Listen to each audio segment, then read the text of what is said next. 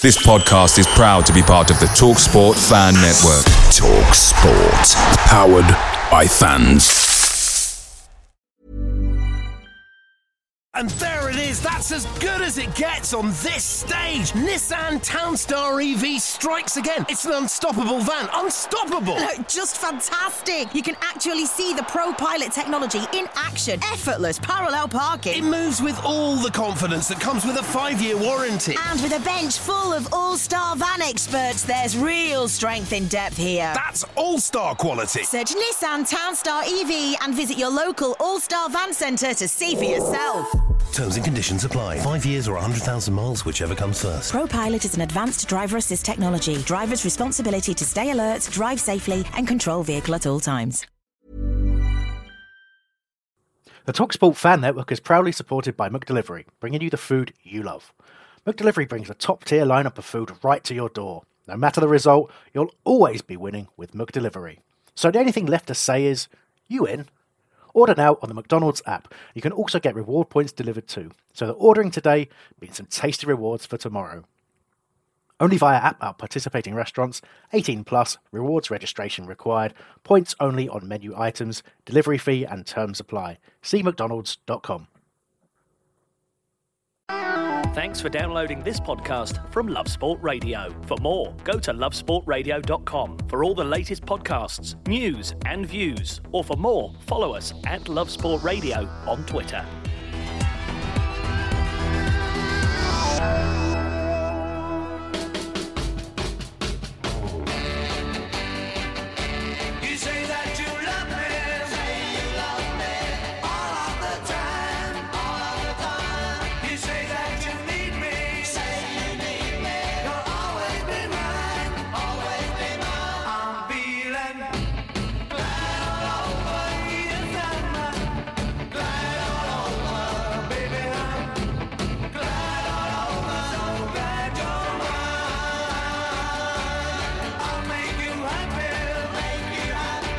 Well, good evening and welcome to the Crystal Palace Fan Show here on Love Sport Radio. Jake Watson with you till 10 p.m. this evening. The Palace 7 till 9. We've got Nick, we've got DR, and we've got Max in the studio from the back of the nest. How are we? We good? We well? Yeah. Yes? Not all at once. Energy boys, come on, we've got 2 hours. 2 hours. You know what? Actually, this week is fine. Yeah. Other weeks here, a bit down, but beating Tottenham, that was a fantastic result. Breaking news, DR is on the radio, he's here, and he is 100% well and fit and happy. Yes, and Nick has taken over my role, and he's not 100%. Yes, I am. But he's had his dinner. Well, you just said that you wasn't. Yeah, but that was off air. I've got a different persona on here. I can't be. Right, you know. All right, fair enough. The radio personality. Yeah, exactly. Yes. I've been very happily tweeting that reduced in price Tottenham celebration cake photo that I have stored on my phone. Must have tweeted that and put that on other social media quite a few times. So. And you've had your dinner this evening before I've had a dinner this evening. I didn't go to the game Sunday. I was umming and ahhing. And what was the reason why? The weather. Yeah. Money, because my son has announced that he's going on a day trip to Auschwitz, sort of like a week before it's happening. So, and I was kind of cooking dinner and watching the game. It was great. Game finished. No regrets? Half time, Tottenham, missing that penalty, and I'd have been behind the goal there. But, I was eating roast dinner within 10 minutes of the game finishing. What was the meat? Chicken. Interesting. I wouldn't go for that. No, I boiled up stock, and I've actually used the stock for the next 2 meals, so it's good. You're a wise man, Nick. Yeah. We've got Max in the studio as well. Max, good evening. How are you? Evening. I'm very good, thank you. I'm glad to be here. Good. Well, we're glad you're here. What did you make of that result then against Spurs? Did you see that come in? Did you expect it? I didn't, to be honest. I knew it was a good time to play them because of the amount of injuries that they had, but still it was surprising, but a very welcome surprise. Yeah. So, what are we believing now? FA Cup, got Doncaster in the next round. We've got a chance, haven't we, this year, of at least getting to Wembley for maybe a semi-final. It's, let's not argue whether that's right or not, but, this is exciting, an FA Cup run. While I was on the train on the way up here, I did go into a bit of a daydream where we were in the final. Yeah. I don't know who we were playing. We were 3-0 up, and they brought Jules on as sub with 5 minutes to go. Up front. Gave him the captain's armband. Scored a hat-trick in 3 minutes. He's not Danny Butterfield. And, he'd go up as the captain and kind of bookend his career. like that. Now, you've been following Nick Crystal Palace a few years longer than the other chaps. 41. Memories of the FA Cup, of how maybe a long old trip. What's it like to get to the latter ends of it?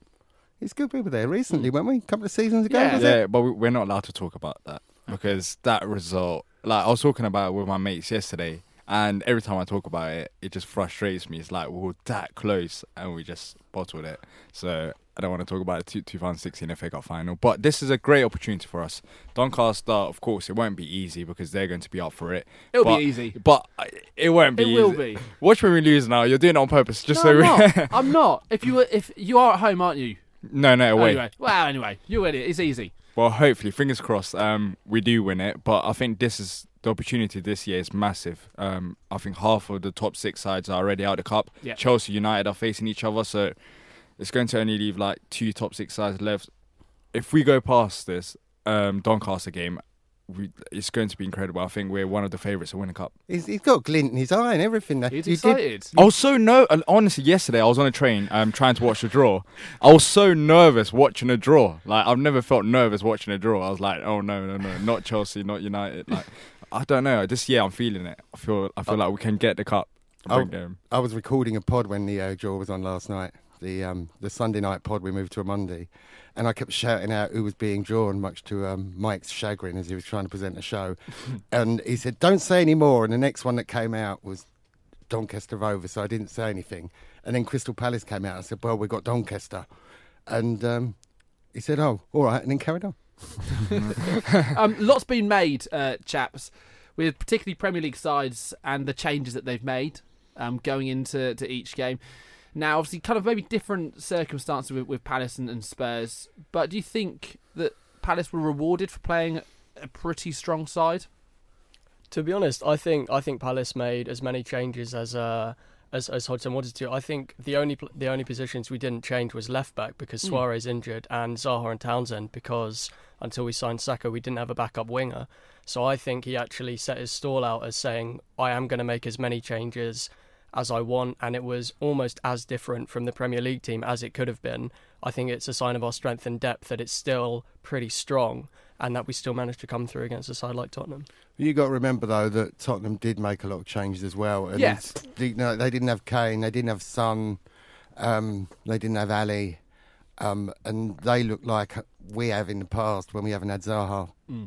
Is there not, though, an argument? I had this conversation with Watford on Sunday. Now they beat Newcastle, but I'm not sure if you saw Chris Sutton's comments when he saw the team. He called them a disgrace for making 11 full changes, and obviously Watford were pretty annoyed at that. It's like, look, it shows our strength in depth. Javi trusts his squad, and they've won the game. So now they're saying, oh, he looks like he's got egg on his face. But I disagreed with that in the sense of, if Watford had lost, if they'd made 11 changes and been knocked out against Newcastle, and you look at the rest of the teams left in the FA Cup, as a Watford fan, where they are as well in the Premier League, I'd have been absolutely gutted that my manager hadn't taken that seriously and played a much stronger side. So we look at the changes then, for instance, that Roy has made. Now, I know, again, ignore the fact that you've won this game.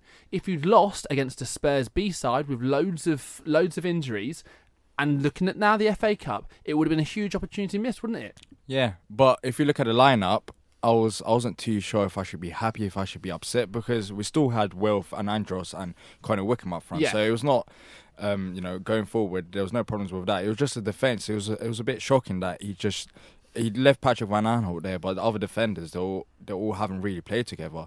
But you have to give credit to Roy as well, because them defenders, I know Tottenham didn't play the strongest lineup, but they look like they've played with each other like 20 times this season. They were all on the same page, so credit is due. They've been playing together for years. They're the backbone of the squad, or kind of, they've got remnants of the squad going through that back line for, 2, 3, 4, 5, even 6 years. So, they should be able to play well together because they've been training together for so long. Yeah, but still, they haven't really had that much game time for together for like very long time. That is my issue with it, that, you look at the personnel, it's obviously a good team. And we had the same with West Ham, we had the same with Leicester, when they've been knocked out by lower league opposition. They're saying, well, the players that played in that game are easily good enough to beat them. Yes, of course, but when you're playing a group of players who, Scott Dan, Ward, how much football have they played? You're playing a group of players who don't play with each other week in, week out, and are half fit. So it's a huge frustration for me that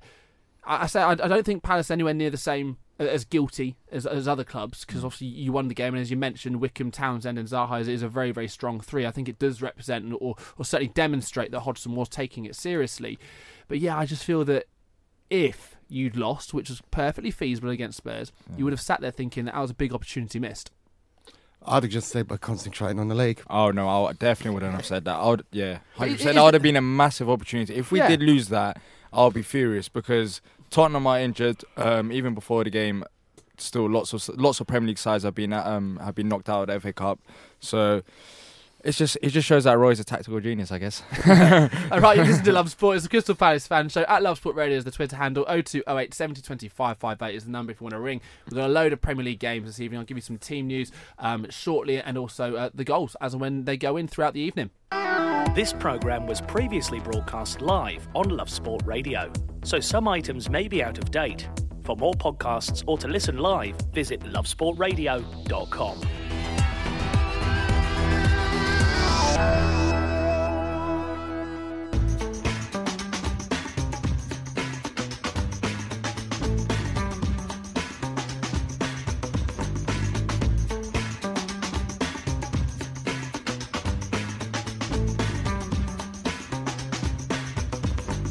Welcome back, Crystal Palace fan show here on Love Sport Radio, 7 till 9 p.m.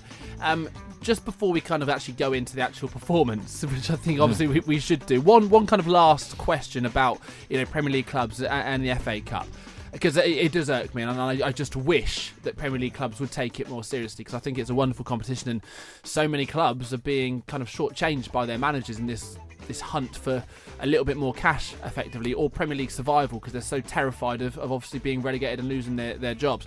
Is there not an argument that if you're going to rest players or change your team, you should have played your full strength side against Spurs and rested them for the game beforehand in the Premier League? Because I think you'd say that Palace would be okay this season and wouldn't be involved in a relegation scrap, and the chance to be in the FA Cup to continue is better, isn't it? If you lose that Premier League game, you've still got another 14.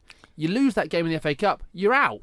It is, but I think the cost of getting relegated is more significant than if you win the FA Cup and go for Europa League. If you lost one Premier League game, DR, you wouldn't be thinking, we're relegated. You lose that game against Spurs in the FA Cup, you're out. Yeah, I know, but Roy Hodgson... surely you prioritise the FA Cup game as opposed to the Premier League game. That's how I see it. Yeah, but that's how fans see it, but not Roy, because even before the game, he said it. He said that Premier League is more important than FA Cup, and he had a very good point, saying that the FA Cup is not as significant as it was before, because of the fact that Europa League and Champions League competitions hold more power. So for clubs like Palace, yes, it's good, but for other clubs like that we're talking about, United's and Chelsea's or whatever, they don't have to play their strongest lineups. No. We've had a call in. James is on the phone now. James, good evening. Welcome to the Crystal Palace fan show. What do you want to talk about, mate?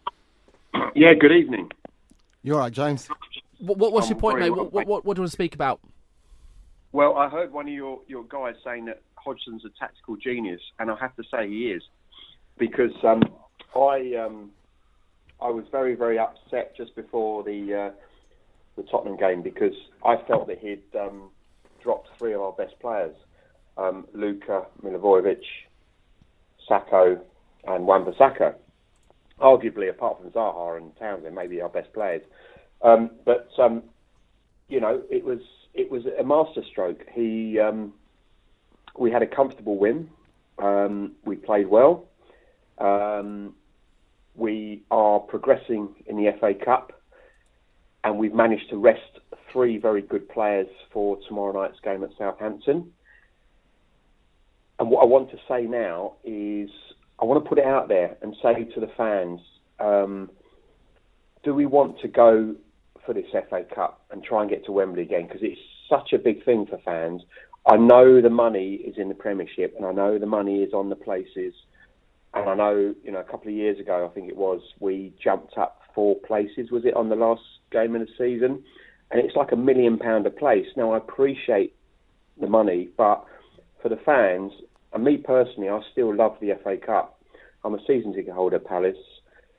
And I'd love to get I don't know if I'll get a ticket for Doncaster away, but I'm there. If I can get a ticket, I'm definitely going. And I just love it. And I really would love another opportunity to get to the FA Cup final. But I don't want Roy, I mean, I appreciate what he did against Tottenham, but I want us to now take it very seriously. And I do understand that we need to consolidate and make sure that we survive the Premiership. But I think we can still go for it in the FA Cup. And I believe that, you know, the fans deserve it, because we're not going to be top four. I mean, the Leicester season was a freak. We're not going to do that. It's unlikely. So the best we can hope for is a great cup run. I just want to sort of ask you guys and put it out there and say that are people on side of me here? And you know, now we're in the 5th round. Should we go for it or not? Top stuff, James. Really appreciate the call, mate. So where are we at then? Because I feel that we do live in this world where fans want it, and it's almost a little bit irrelevant, isn't it, what the fans want, because the managers have to focus on different things. Is that fair? But I don't know. I feel like Roy, as an Englishman, he should get it. He should get the FA Cup, and maybe he's not. Well, I think now that we're basically in a round of 16, there's only 16 teams left, I think it's only right that we take it serious. And I do think from now on, Roy will take it serious, because you look at the team that's left in a competition, we do have a chance of going to the final and getting a win. Like, it'll be foolish right now to play our second group of players against Doncaster because we'll think it's easy. Like, I'd rather sacrifice one game from now on, one Premier League game, to win like the FA Cup game. If it's happening in like 2 weeks, it's 3 weeks time, the FA Cup game. So we're gonna play a couple of Premier League game and let's see where we are. But even if we're not doing so good, I'll still put our full strength squad out for the Cup. Nick, FA Cup. Would you sacrifice a couple of Premier League games to try give it your all to get to an FA Cup final, or certainly the semi-final at least? I wouldn't sacrifice any games. I'd try and get the best chance I've got of winning all the games. But is that realistic, though? Is that realistic to play a full-strength side across however many games, if it ends up being 3 in 10 days, if there's an FA Cup game and 2 Premier League games either side? Is that really feasible?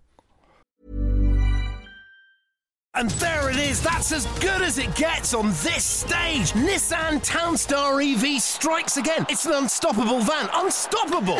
Just fantastic. You can actually see the ProPilot technology in action. Effortless parallel parking. It moves with all the confidence that comes with a 5-year warranty. And with a bench full of all-star van experts, there's real strength in depth here. That's all-star quality. Search Nissan Townstar EV and visit your local all-star van centre to see for yourself.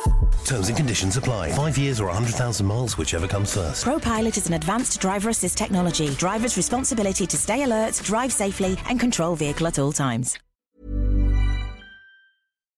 Away days are great, but there's nothing quite like playing at home. The same goes for McDonald's. Maximise your home ground advantage with McDelivery. You in? Order now on the McDonald's app. At participating restaurants, 18 plus, serving times, delivery fee and terms apply. See mcdonalds.com. We better get some squad players in because they all seem to have gone elsewhere. That's another argument altogether, isn't it? No, yeah, I do. And now we're in the 5th round and we got Doncaster, and there's no easy games in football. I know it's an old cliche, but I mean, it's easier than United and Chelsea. And Man City. Yeah, and it is easier. We're talking like this. You know, we could get Man City in the 6th round, and we'll be saying what Tim Pock Trophy it is. That's what Palace fans are. Yeah, while we're in it, we want to be in it, and we want to go as far as we can. Yeah, but that's only right. Well, who wouldn't want to be? I don't know anybody who wouldn't, but Roy sacrificing games. I do. I think managers actually really couldn't care less. They're using the competition to play fringe players to maybe give them an opportunity, or play other ones who are coming back from fitness. And it's not what the FA Cup should be used for. You know, if you've got a group of players who aren't in your team, who are unfit, who are working their way back from injury, then send them out on loan. Put them in the under-23s. But that's what it should be for, not the FA Cup. I know, but we're not really doing that, are we? He's resting a few players, giving a few a chance. So have Tottenham. So I don't know what your beef is with Palace. My beef isn't with Palace. Nick. I'm talking about the Premier League clubs. Premier League clubs. Yeah, well. We don't do it. So I said many Premier League clubs are significantly more guilty of that than Crystal Palace. But if you had been knocked out, I'd have been sat there saying, well, that's your own fault for not playing your full strength side in a competition that deserved more respect. Well, of course it is. So one last question on it before we move on. Playing devil's advocate, would you get this? I know what you're going to say. What do you think I'm going to say, DR? Are you going to talk about would you win the FA Cup and get relegated? Yes, DR! Correct! Oh. Would you rather win the FA Cup and get relegated or finish mid-table? As much as I want us to win a trophy, if we do get relegated, I think it'll be catastrophic for this club because you look at how much we spend on players.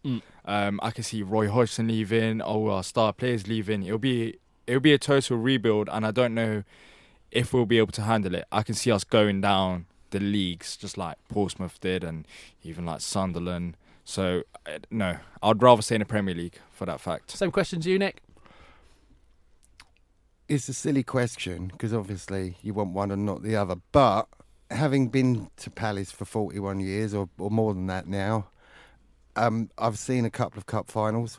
I've seen us losing 76 in the semi against Southampton. I'd love to see us win a cup. As somebody said on social media earlier, that your name's on the cup forever. Yeah, we've that memory's forever. We were third division when I started supporting them, back when the leagues were properly named, and we'll go back down again at some point. We're not going to be like Everton and be there forever.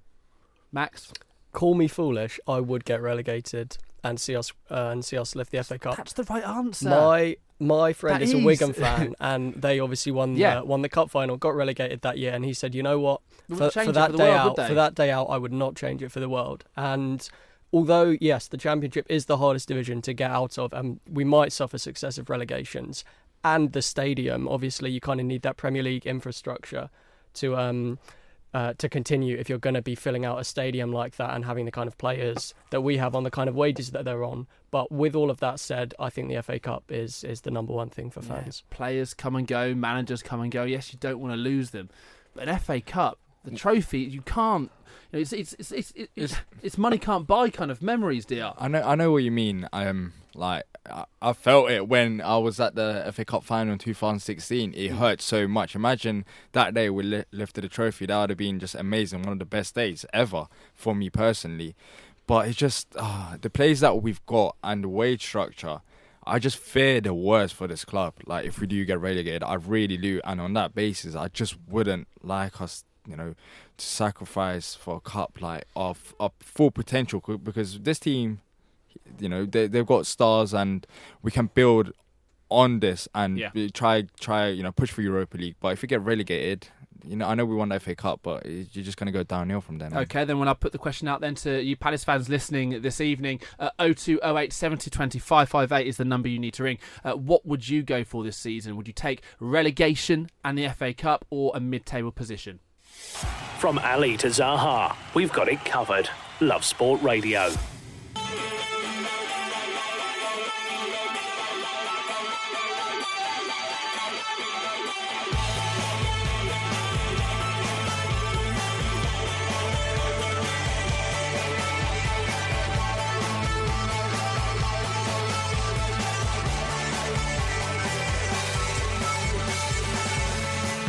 Yeah, welcome back, Crystal Palace Fan Show. Do get involved in this debate. How seriously do you want Palace to take the FA Cup? What would you sacrifice? Would you sacrifice your Premier League position to win the whole thing? At Love Sport Radio is the Twitter handle. 0208 70 20 558 is the number that I need you to ring if you want to come on the show this evening. There's loads of Premier League games this evening, actually just the 4. But we'll start with Arsenal against Cardiff. A really nice touch, actually, on the Arsenal programme today, listing Emiliano Sala on the back of the programme. But interestingly, in the team news, Mesut Ozil is not only back in the starting lineup, but he is captaining them this evening. Very interesting indeed. The Arsenal side is Leno, Lichtstein, Mustafi, Monreal, Kolasinac, Elneny, Guendouzi, Torreira, Ozil, Aubameyang and Lacazette. For Cardiff, their starting lineup is Etheridge in goal, Peltier, Manga, Bamba, Bennett, Arter, Gunnarsson, Rowles, Reed, Patterson and Oumar Niasse. I believe that is his debut since signing on loan from Everton. We'll go through some of the other teams very, very shortly. So let's go back to your team and your FA Cup weekend. What was so impressive about that win? Who shone? What was the big pluses from that weekend, other than, of course, winning the thing? I guess there's some positives and negatives to take out of the game. I think very solid defensively. Credit to the players and coaching staff. As I said previously, they haven't played much, so that was a positive. But individual performances, like from Zaha's, was not that great. There's been lots of debate on Twitter about Zaha and how he's performed this season.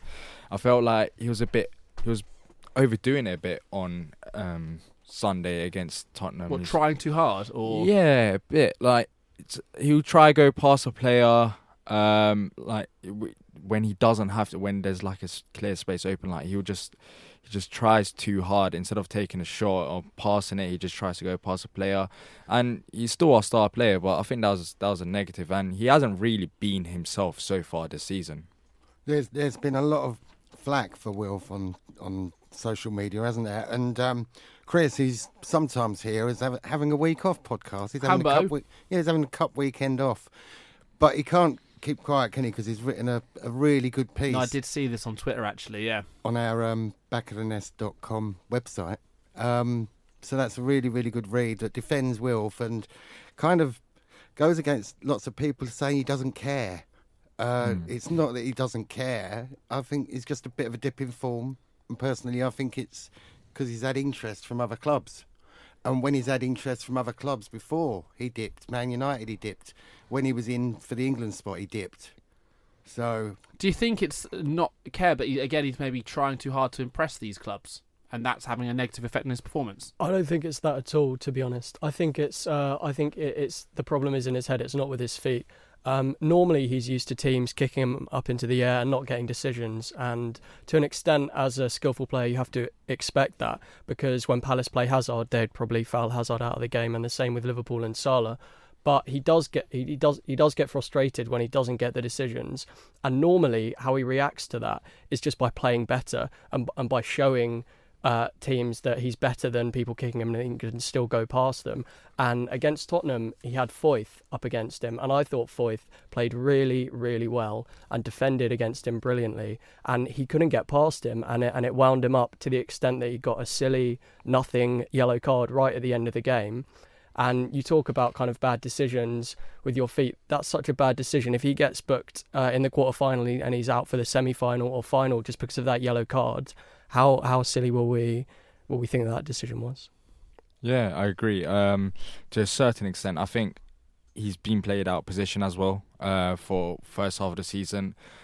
He's not a striker. I know some people say that, he plays up front and he plays out wide, but every time he plays up front, we don't see the best out of him. Me personally, I know the stats may prove otherwise, but when I look at Palace playing with my own eyes, without looking at any statistics, Wilfried Zaha looks more effective out wide than playing up front. And against Liverpool, he was out wide. He had a very good game, probably our man of the match. And it's just, I don't know. It could be fatigue. It's just you don't really know what's up with him, but he hasn't delivered as much this season in terms of goals and assists, which has been a disappointing factor. But it's not only now. Like I called this couple months ago on the Love Sport show. I remember me and Hambo were having a debate. I don't know. You remember? Yeah. But yeah, me and Hambo were having a debate. He's just poking. Yeah. It doesn't. There's so many factors to be considered, but I still think he's our star player. Maybe a rest will do good, but then again, you look at fixture list and a position in the league. You can't really rest a player like Wilfried Zaha. We can't win without him, apparently. So we have got beat Leicester. He's got that pressure on him though, hasn't he? And that must tell. And I don't know how much his agent is saying to him, look, you'll be worth this much, you'll be earning this much. Maybe that's why he doesn't like people fouling him anymore as much, because he doesn't want to miss out on the chance of a big move abroad to Borussia Dortmund or wherever. Yeah, no, I don't know. It's an interesting point. But you mentioned highlights from the game. Big highlight for me, Speroni clean sheet. Oh yeah, that was brilliant. We'll dedicate some proper time to speak about Jules a little later on in the show. We're on until 9 p.m. this evening. We're just going to take a quick break, but when we come back, we're going to be speaking to the former Crystal Palace defender, Mark Edworthy. We've all got one, and we're not afraid to put it on display. Our opinions, that is. Share yours now at Love Sport Radio on Twitter, or call us 0208 70 20 558. Love Sport Radio, your fan station. Are you paying way too much for your energy bills this winter? A Spokesman Said could help you save big money. A Spokesman Said is the price comparison site that shows you the very best energy deals on the market. Don't pay the price for rising energy costs. Visit spokesmansaid.com now and you could be saving money on your bills within minutes. With a spokesmansaid.com, fighting for you, saving you money.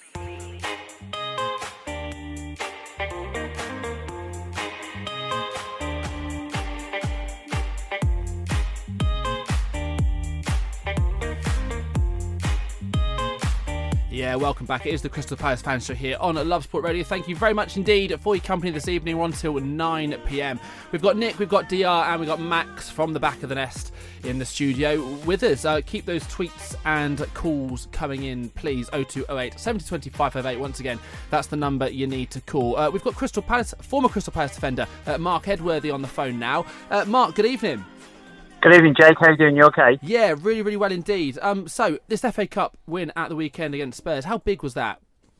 Well, I think it was huge because hopefully they can take that into the league campaign. Wonderful result against Tottenham, 2-0 victorious. And if you look at the league campaign, unfortunately, they've lost the last couple of games. I think they've only won one at the last 5 games. And, of course, Southampton, and they visit tomorrow, are on a bit of a run, aren't they? They beat Everton and Leicester, have got 2 wins, and they're in good form under the new manager. So, it's all mouth-watering tie tomorrow for sure. Yeah, plenty of big games for Palace between now and the end of the season. I mean, Roy has been kind of playing down, not necessarily playing down, but he's rubbish reports that it'd be a 6-pointer against Southampton.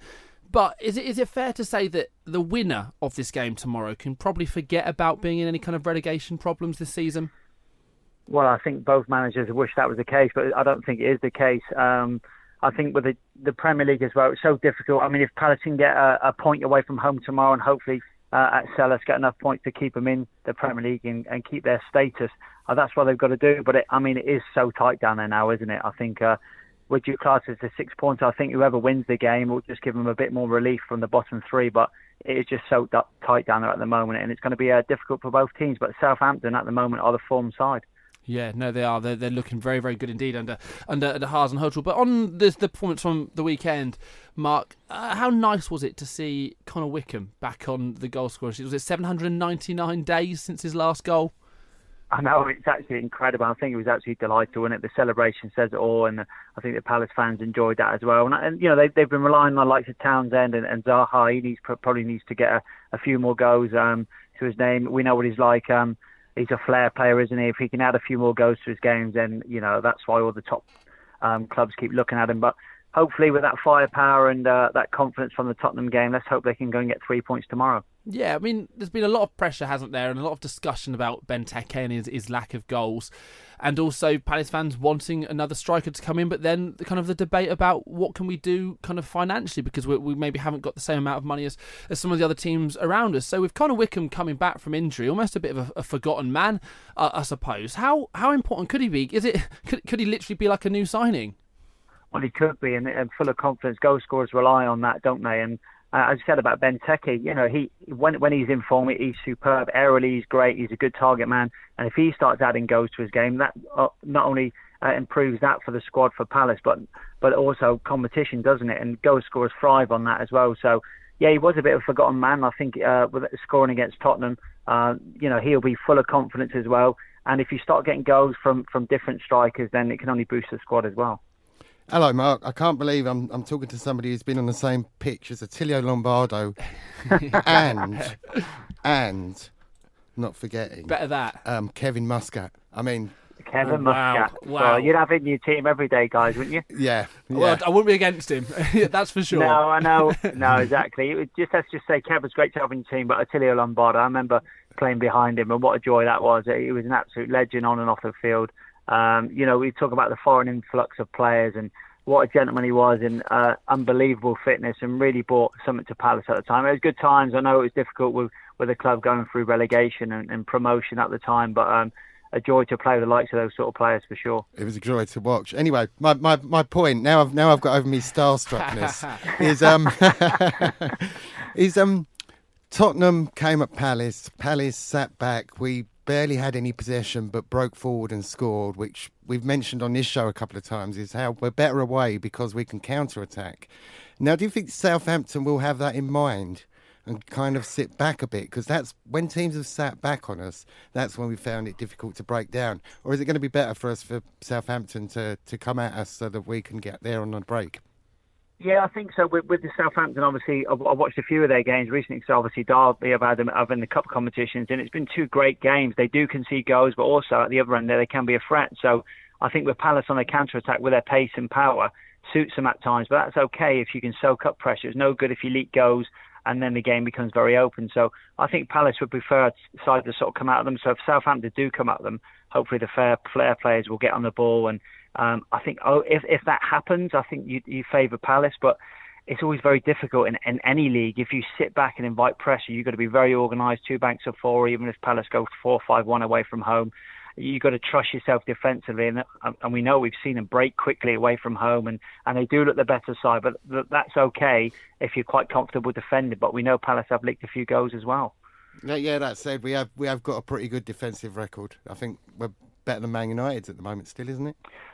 Well, I think away from home that probably suits Palace as well, because if you imagine the home side, everybody expects the home side to go for it, which Southampton will. They'll try to go at Palace, and I think if they can weather the storm away from home, keep the crowd quiet, then I think the flair players, which Palace have now got available to them, hopefully could make the difference on the night. Mark, what was your memories of playing in the FA Cup? Did it kind of hold the same magic as people kind of wish it still did? Well, I think now, the game's changed, guys, hasn't it? As we all know, commercially, it's just a massive commercial business now, isn't it? I mean, I think with FA Cup, when the draw came out, I think there was 9 or 10 games played on a Saturday afternoon at 3 o'clock. Which is unheard of. I remember when I was at Palace and when we had a few cup runs and other clubs I've played at, it used to be a carnival atmosphere. 3 o'clock kickoff on a Saturday. The FA Cup is a very special competition. I think clubs now don't see it that way. Maybe it's the Premiership or European campaign, especially with the Premier League opposition. They've got, because it's just so much money at stake. But for the lower league clubs, it gives an opportunity to them, play up against the big boys financially if you get a good club in the next round. So I'm really upset in some ways that they are trying to tarnish it or take that real, passion away from the FA Cup, because it is a brilliant competition. It really is. I mean, Derby played the weekend against Accrington. It was what a cup tie it was, a bobbly pitch, and it gives them the opportunity if they beat Derby to go into the next round. And financially, it can almost secure the clubs especially the lower league clubs for seasons ahead. So I think, the FA have got to take a real good look at it, that's what I think personally, and just play your strongest side and make it a real great competition that everybody knows it is. Yeah, but what's it like, though, as a player, Mark? Because fans kind of get maybe a little bit frustrated, or pundits will maybe criticise a team for not kind of going for it. But, as you mentioned, the financial kind of rewards with the FA Cup, it kind of isn't enough for Premier League managers to take it seriously. But, as a player in the dressing room, and you've got kind of maybe the FA Cup draw, you've got an FA Cup game, is there kind of the same buzz around that, particularly maybe among the lads who aren't from England? Oh yeah, of course. I remember we saw sort of sit together whether the draw was coming out until we got next. Everybody wants a home tie, don't they? But it's true. With the foreign players coming in, which have added tremendously to the Premier League and the Championship, we see it listed right through all the leagues now. It is a special competition. You think, well, what would happen if the FA looked up and said, okay, if you win the FA Cup, you get a place in Europe, in the Champions League? How would that affect the managers then? I think we'd see them put up pretty much all their top players, wouldn't they? So I think the FA have somehow got to get this cup competition, because it's, the history of the competition. We've had some great upsets. We've had some great finals. And I'm just concerned, like I said, when the draw came out and there was, a handful of games played at 3 o'clock on a Saturday afternoon, Monday night football, Friday night football. I mean, the FA Cup being played on those sort of days is just unheard of, really. Hi, Mark. So far this season, Wilfried Zaha's only scored 3 goals and got 2 assists. Many fans have expected him to do much better than that. Why do you think he struggled so much this season? Do you think it's a position, he's been playing striker, or do you think he's just overdoing it a bit too much and the rumours of him moving to a bigger club has got to him? Well, possibly. I think because the Palace fans love him, doesn't it? And every time he gets the ball, he's one of them. You pay the entrance fee to go and watch him. He gets bums off seats. He really does. And I think sometimes if you played him as an out-and-out striker, would he get into double figures? We haven't seen him enough in that sort of number 9 or number 10 role.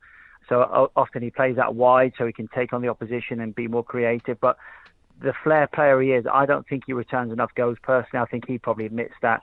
And assists as well. You think a player of his quality would have more assists as well. So yes, he is young, he is learning.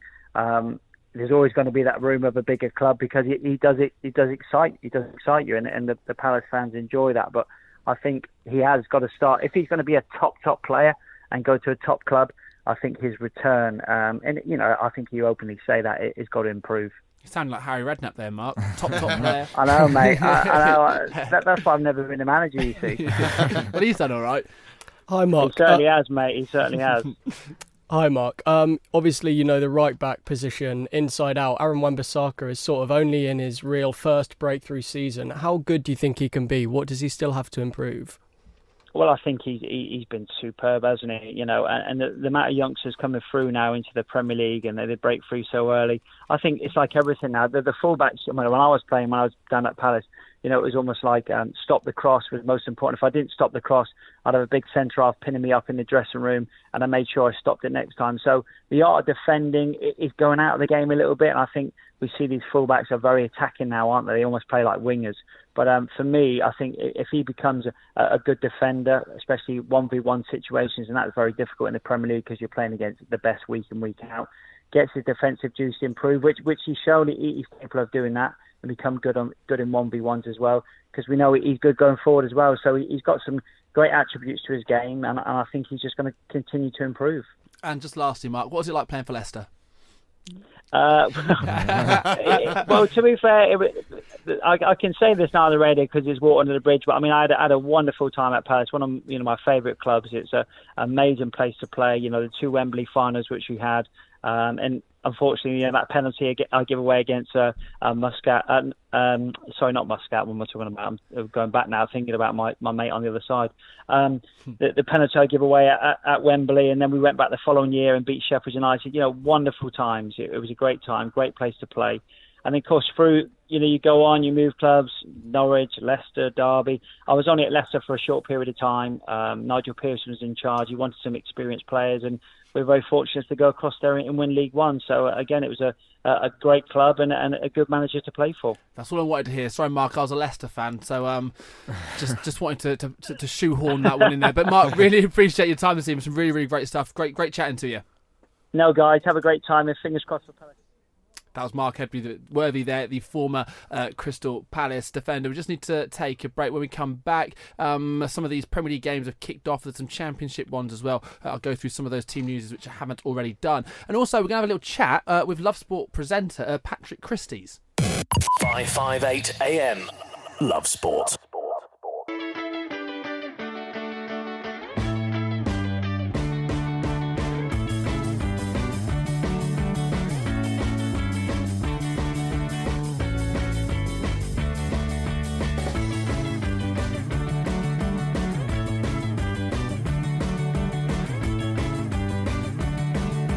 Great stuff there from Mark Edworthy. Really, really interesting stuff from him.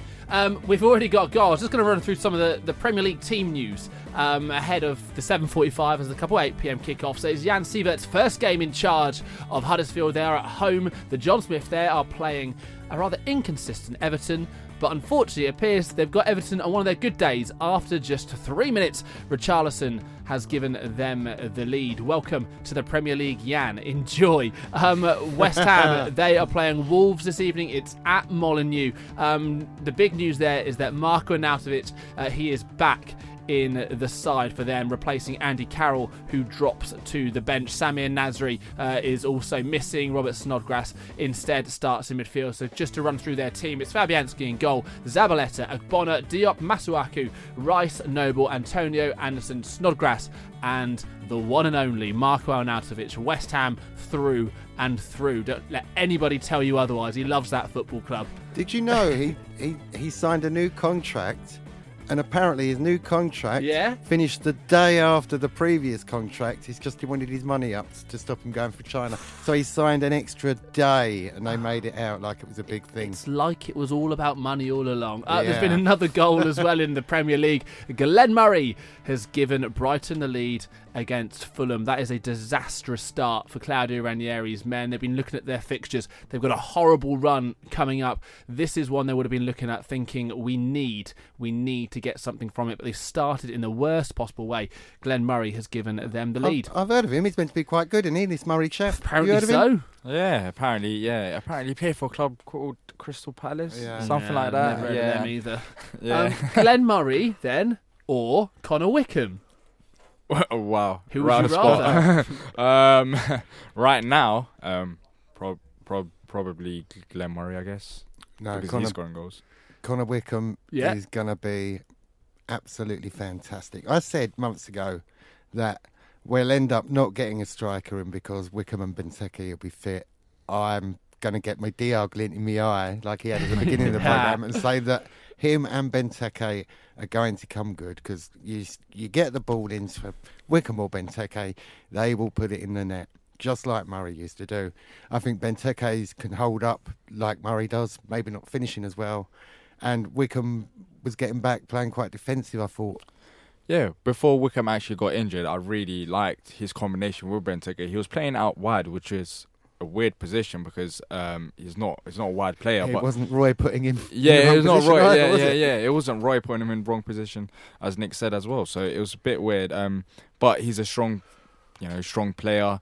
But the only thing is really injuries. If he can stay fit, I think he can play a vital role in our survival campaign this season. It's not like he's got a wonder, but you can see how much that goal meant to him, and I'm just happy for him. And hopefully, he continues remaining fit and scores a couple more goals. Yeah, Max, are you a believer in Connor Wickham? Do you think he could be, the answer as such?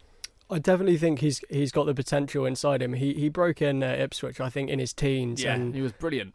Unbelievable player. Everyone wanted him. Everyone did. I think Sunderland paid, I think it was up to 14 million quid at the time. I don't think they ever quite ended up paying that amount. But for a teenager from the Championship all that time ago, that was mega money. And imagine if he'd have played 100 Premier League games in that time if he hadn't had any injury problems. I am a big fan of Glenn Murray, even now when he's got no legs left on him. But he's a very, very canny player, very clever finisher. But overall, I think I would rather have Wickham. He's a good player. Is the correct answer. Okay. The Fulham side, by the way, I know it's already started and already 1-0 down, but just in case you were interested, it's Rico in goal, Maxime Le Marchand, Adoy and Ream as a back three, with Christie and Bryan as wing-backs, Chambers just in front, Seri, Schürrle and Babel behind Alexander Mitrovic. Still plenty of time in that one to get something from it. So with both Fulham and Huddersfield losing, yes, are we just looking at one place now that's up for grabs? I think irrespective of this evening's results for Fulham and Huddersfield, we're looking at 6 teams going for that, not going for, but trying to avoid being the last one. I fear for Newcastle. I think they're the one who are in big trouble. Yeah, apparently Benitez might leave at the end of the season if they don't bring in any players in January. So I've heard Palace fans saying, "Oh yeah, we'll have him." Yeah, but he's left because he wasn't getting money for players. Yeah, but why would he come to us? Exactly. We're not giving money for players. For punishment, Nick. Obviously. Yeah, come here, don't spend any money. No, but Benitez is a very good manager, so yeah, I'll take him at Palace, but he could potentially leave. And you look at it's a really Cardiff, I think. Cardiff and Newcastle. Yeah, Cardiff and Newcastle. I think Palace, Southampton and Burnley. But it's such a long season, and like crazier things have happened, so you never know. And I think that's why Roy was saying how Premier League is more important than FA Cup, because until you're mathematically safe, you can't take the risk, of course, of thinking that you're going to stay and up. Nobody will do. Yeah, but as fans, people are already. Some fans are saying how we've already stayed up and we won't go down. Yeah, it's good for us to say, but hopefully that doesn't transfer to the players, which I don't think it will. But that's the one thing I like about Roy's mentality. He just wants to keep us up and nothing else. What do you reckon the points tally will be to avoid the drop this year? It was 34 last year, wasn't it? Yeah, I mean, really unhelpfully, somewhere between 30 and 40. Do you know what? It's one of those ones, isn't it? Because it really depends how much those sides will be galvanised and how much. Because in the space of a week, you can play 3 games and get 9 points if you have that really good run. Yeah. And then suddenly you guys are already on 30 points with 10 games left to go. I mean, just kind of finishing that kind of debate as such in terms of who do you think will go down. Unfortunately, I think Cardiff it's so horrible and unfortunate the way things have worked out. But I think that they'll get caught up in it now, and it's really, really sad. And I think that's the Salah tragedy is going to cost them almost their Premier League position, and the Premier League haven't helped them out at all by not allowing them to go out and sign a striker, which I think is absolutely appalling. I think even before the Salah situation in the summer, I expected Cardiff to finish last place, which I still think there's a high possibility of that happening. But they've done, it's weird saying, but they've done a half-decent job. I think they've done very well. Considering you look at Cardiff players, I think with all due respect, majority of them ain't Premier League type of Premier League quality players. None of them would get in any other Premier League side. Exactly, would they? That's what I'm saying. So you have to give credit to Who from Cardiff's Warnock. team would you want? No one. Exactly, and you've got 2 more points than them. So Neil Warnock's done a brilliant job. Yeah, he's done a brilliant job. I think Neil Warnock deserves more credit than he's been given so far this season. Julian Speroni. Yeah, statue. Jules. Just statue. Jules equals statue. I'm probably one of his harsher critics. Didn't think he was good against Liverpool, but was very, very good indeed against Spurs. He just needs a statue outside Selhurst Park. I think that's it. He wasn't that great against Liverpool. I think game time played a part in that. But you just saw, his impact. He hasn't played all season. This is his second game, I think. I'm not too sure. And the impact he had and the saves he did make was just extraordinary. His reaction. He's nearly 40 years old and he has a better reaction than most 25-year-olds. So hats off to Jules once again. He was called on and he delivered. So it was a fantastic game from him. You'll be helping to build that statue, Max? Yeah, 100%. Tonight I'm actually going to go to Speroni's restaurant in Purley and make sure I leave a massive tip for him. Nick, he's good, isn't he? Keep him instead of Perry for the time being. No, like I said, he'll go up with the captain's armband on, lift the FA Cup. That'll be his swan song. We'll get Perry in, get some new blood in. It's time to move on. But what about the Hambo Aaron Paul bet, you guys? You can't forget about that. That's not going to happen. It's done now. Hennessy and Gaeta are back, so I don't think it's going to happen. Okay, we're just going to take a quick break. Just a reminder, there's a big vote apparently happening this evening at Westminster. I know nothing about it, but I'll tell you who does. His name's Patrick Christies. He works here at Love Sport Radio. We're speaking to him after the news in around 5 or so minutes' time. Transfer deadline, it closes on Thursday. What business, if any, are Crystal Palace going to do? Get in touch if you think you know who you want to sign and who you think they'll sign. 0208 7020 558 is the number. At Love Sport Radio is the Twitter handle, and we're updating you with the games throughout the country which are already underway this evening. Thanks for downloading this podcast from Love Sport Radio. For more, go to lovesportradio.com for all the latest podcasts, news and views. Or for more, follow us at Love Sport Radio on Twitter.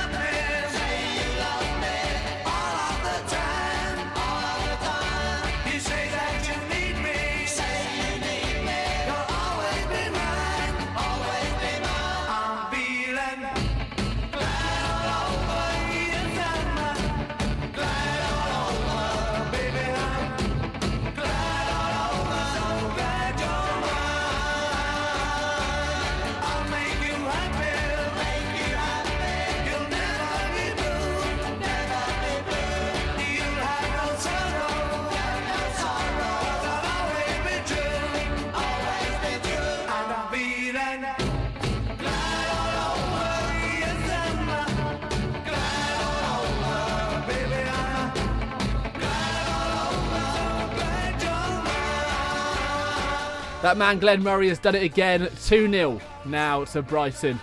It's all right, isn't he? He's all right. Are you sure you still wouldn't take him over Wickham, guys? Yeah, Nick, do you want to rethink that? Yeah. Nah, let Brighton have it. And also, 40 seconds DR has reliably informed me, that is how long it took for Manchester City and Sergio Aguero to take the lead at St James's Park. So whatever game plan Rafa Benitez had this evening, which I can presume was only just to ruin the game and to try and get a 0-0, is over before the very first minute was up. As I promised you before the news, I said we'd be speaking to Love Sport Radio's very own Patrick Christys. Patrick, good evening. Good evening, how are you? I'm very, very well indeed, but look, please forgive my ignorance, mate. I'm not really very good at this current affairs world. I'm strictly a football man. Yeah, look, I'm just being honest with you. What is going on this evening? Because we've got the screen on in front of us here in the studio, but it just, what's going on, mate? Okay, so look, we all know about Brexit, or at least we think we do. There were some key votes that are actually still taking place tonight in the House of Parliament. People that want to change Theresa May's Brexit deal or stop it entirely. Now, we've just had a big one come through. It was put forward by Labour MP Yvette Cooper. This would have delayed Brexit if Theresa May's deal, we know Theresa May's deal, we know we're supposed to come out on the 29th of March. If she couldn't have got parliamentary consent for her deal by March 29th, this amendment would have stopped us leaving with no deal. It would have delayed Brexit by about 9 months and meant that we had time to renegotiate a deal. However, that's been defeated, a bit of a shock defeat actually, by 23 votes. So this means, as things stand, even if Theresa May doesn't get her deal through Parliament by March 29th, we will now leave with a no deal. So that is one of the big ones. There is another big one coming up, and that is an amendment by Sir Graham Brady, who is chairman of the Conservative Backbench Group, the 1922 Committee.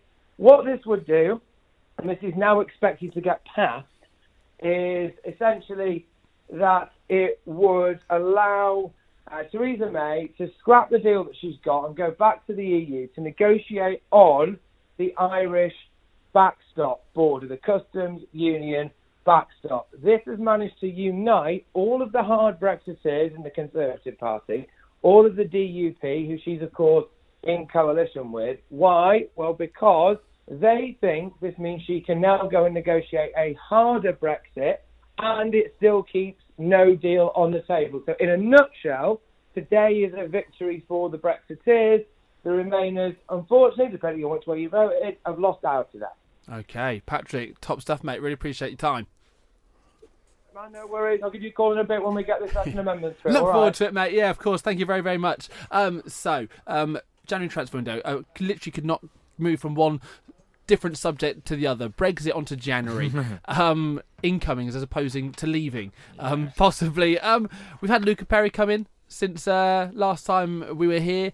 I think for the time being, Speroni, I don't know. So just reiterate what we guys were saying earlier, because you've got Speroni, you've got Perry, but obviously the other two chaps are out injured at the moment. Do you stick with Speroni, or do you bring Perry straight into the firing line? Do you think he's good enough and ready? Roy actually said in his presser today that all our goalkeepers are fit and raring to go, so it's just a choice of four now. So. Right, okay. I don't think Lucas Perry will actually play for Crystal Palace.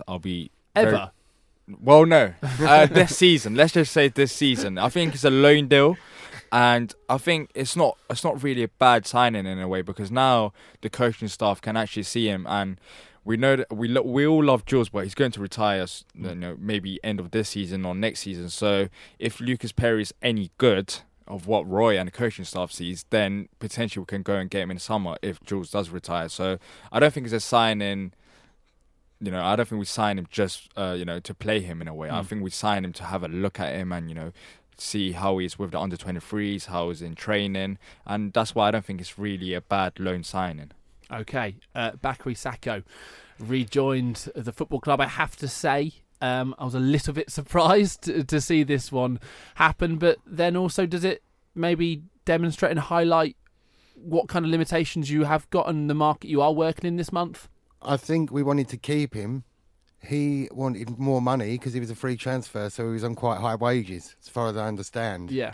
But I don't think we could keep him on the wages that he wanted. He went to West Brom, and yeah. But he's been injured. However, he's such good mates with Sakho, and Wilf. With all of them, you can see it on social media. Sako just posted it as soon as Bakary came. They'll have a banter, so it's good for the squad. In that aspect. Is Sako good enough though, Max, to come into this squad, or is it literally a needs must in terms of we need bodies? I think it's a difficult one because you're looking at a player who wasn't playing for a Championship side and then a Premiership side, not a bad Premiership side, a kind of lower to mid-table, are having him back. And then when I first saw it, I thought it was a bit like taking your ex-girlfriend back. You're just kind of thinking about the good things from the former relationship. But ultimately, he is a good player. And when we played him last season, out of position up front, he scored some really important goals for us. Clinton Morrison and Sean Derry is how I would answer that. They came back, did very, very good jobs. So, I think his cover on the left, which DR was saying earlier, PVA was kept in the team for Tottenham because we didn't really have the cover. Yeah, I think with Saka, I think the most important thing is that Roy knows him. And he played him last season, so it seemed like Roy does like Sako, and it's unfortunate in a way that we lost him. But the most important thing for me is now I don't care who comes in, as long as Roy wants him at the club. Because when Roy doesn't want to play at the club, as we've seen with Rakip and Yak, who seemed like it wasn't Roy's signings, he didn't even give them a chance. Whereas Surloff, he wasn't good enough, but we still gave him a chance because that was his player. So as long as Roy wants him, then I have no problem with that. End of the day, Bakary Sako, under Roy Hodgson, he did end up scoring a couple goals. So Roy knows how to get the best out of him. So it's not bad signing, and I think it's only till the end of the season. So if he pushes on and scores a couple goals, then we can sign him for even longer. So it's not bad signing at all. Yeah, no, an interesting one indeed. Palace fans, give us your thoughts on the signing. Bakary Sako rejoining the club after joining West Brom in the summer. At Love Sport Radio is the Twitter handle. 0208 720 558 is the number. We're on till 9 p.m. this evening. Jason Dodd, the former Southampton captain and right back, is going to join us in around 20 minutes' time to look ahead to tomorrow evening's game against Southampton. But here in the studio, we're going to continue to talk about possible ins and outs before Thursday. This programme was previously broadcast live on Love Sport Radio, so some items may be out of date. For more podcasts or to listen live, visit lovesportradio.com.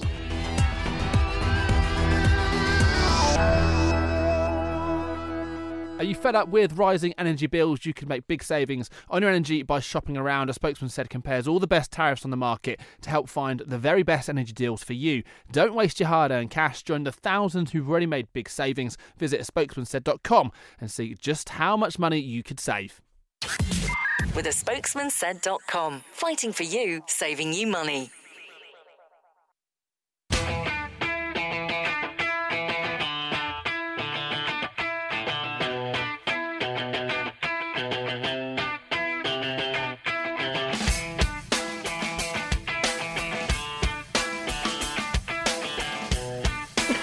Dear me. Paddy, is it possible this evening, before the end at 10 p.m, we get Fulham supporting Love Sport producer Dom Betts on the phone? I'll be interesting to speak to him. He is, of course, at Craven Cottage. Brighton are winning 2-0. Former Palace striker Glenn Murray has scored both of their goals. 27 minutes played, but they went behind after just 3 minutes. Elsewhere, it's still goalless between Arsenal and Cardiff. Everton are beating Huddersfield 1-0. Richarlison scoring again after around a minute. And Man City, well, they did it even quicker. 40 seconds, Sergio Aguero scored for them as they look to close the gap to just 1 point this evening. Liverpool playing Leicester City tomorrow evening. It's goalless between Manchester United and Burnley. In the Championship, Swansea have taken the lead against Birmingham. And the other game there this evening, a basement battle between Bolton and Reading. That is also still goalless. So, chaps, this month thus far, we've had a goalkeeper come in. We've had Bakary Sako rejoin. But we've had quite a few outgoings. Sorloth, Puncheon. Who else have we had? Kai. Yeah, we've had Sadiq Kai go. He's off to NAC Breda. Yeah. We still feel like we probably need a couple more bodies. Is that fair to say? Yeah. We nearly lost Riedewald as well, but that was called off at last minute. Yeah, Celta Vigo loan fell through, didn't it? But I think that something can still happen there with Riedewald. Something can still happen because the coaching staff clearly don't rate him. And as we saw with the other players that have been sold, it was the same case. You know, they haven't been rated by the coaching staff. And I won't be surprised if Riedewald leaves, whether that's on deadline day itself or before it. But I just don't see him staying, which is unfortunate because I think he has got talent. And whenever he has played, he has been decent. So it's not the case of him not being talented enough. I think it's due to attitude and what the coaching, what is the main reason why the club wants to sell him. Stephen Dobby, by the way, has scored again for Queen of the South. It says 2 former Palace strikers scoring a couple of goals tonight. We made him. He could do a job for you. Can you bring him in on to the end of the season? 36. Go join the old man's club with Julian. Yeah, Why not? Why not? An interesting one which I saw kind of develop through the week, which caught my attention, was Scott Dann. So we know that Gary Cahill is going to leave Chelsea, whether it's this month or at the end of the season, obviously not playing under Maurizio Sarri, now 33 years old. Fulham were heavily linked with him. We thought that deal was pretty much done, but it turns out that he was kind of after more commitment as far as a contract went. He wanted more than 6 months. But where we stand now, the developing story which involves Gary Cahill is Cahill to Palace, which would mean Scott Dann, who obviously isn't first choice, to go to Fulham.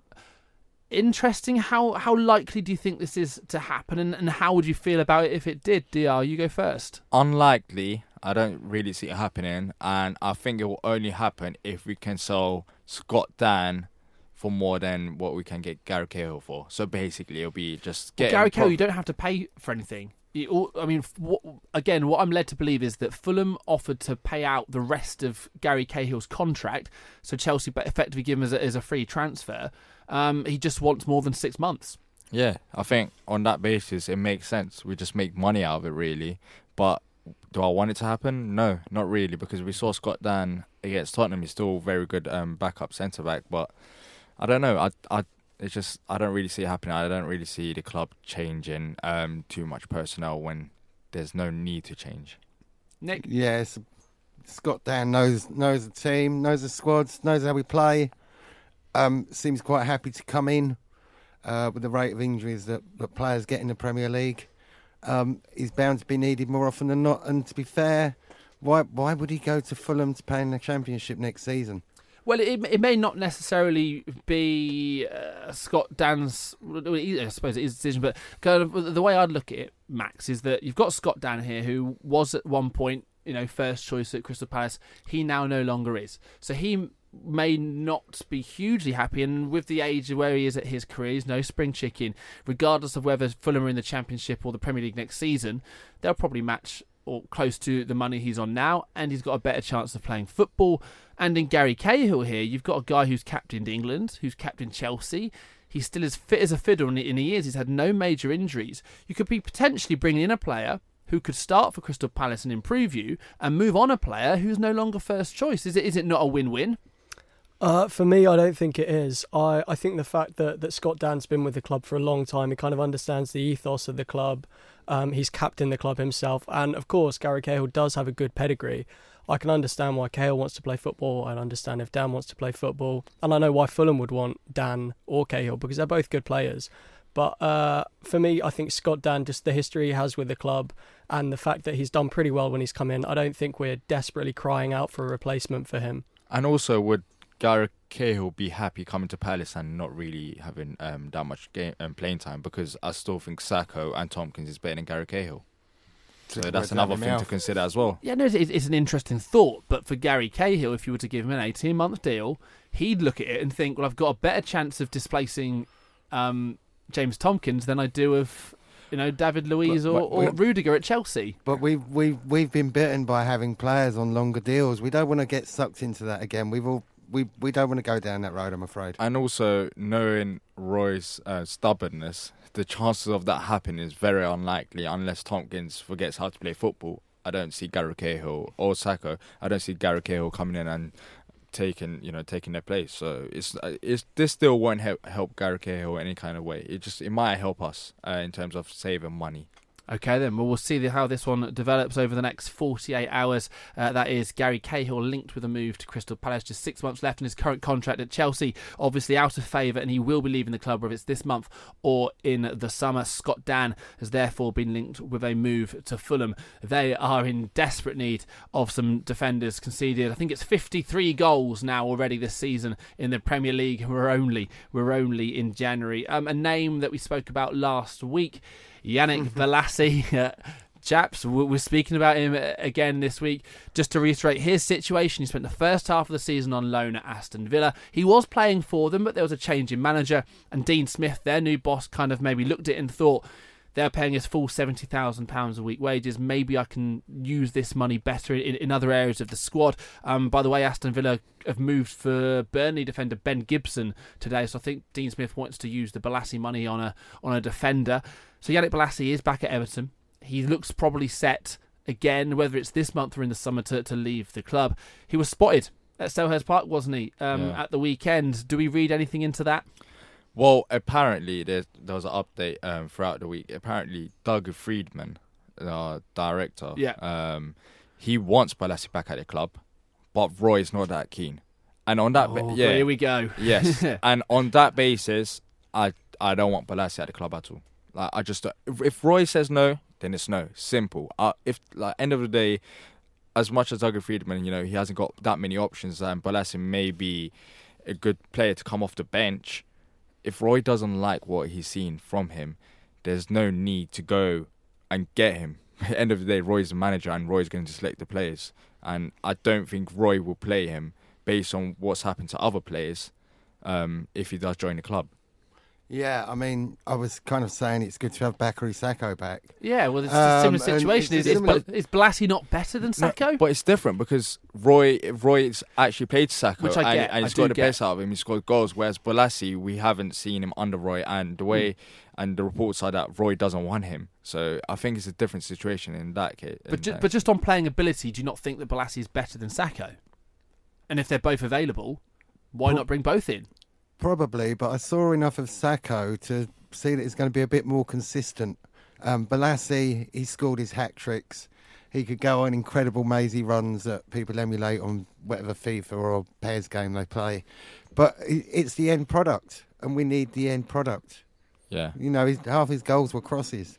And also, there's a reason why even Aston Villa fans weren't that upset when Bolasie went back to Everton, and Everton fans were. There's a reason why clubs are not don't want Bolasie, with them, is because yes, he can do skills, but crosses and finishing, that's not his best of ability. Whereas Sakho, he's a good finisher on his left foot. If he gets a chance, he can put it in. Whereas Bolasie, when he crosses a ball, he goes out for throw-in. I remember Sakho scoring an absolute screamer at the King Power last season. Actually, when you spanked us there. For what it's worth, I do think Everton paid well over the odds for him.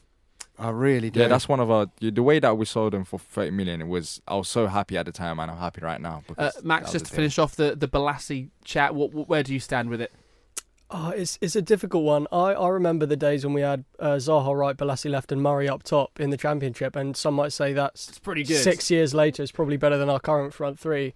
But I think he's a little bit too inconsistent. If he was on a free transfer at the end of his contract and his wage demands were a bit lower, then maybe. Okay, thank you very much indeed. Right, before the end of the show, we'll look ahead to the game against Southampton. But up next, we're going to kind of have to chat in the studio before at 8:30, being joined by the former Southampton right-back, Jason Dodd. From Ali to Zaha, we've got it covered. Love Sport Radio.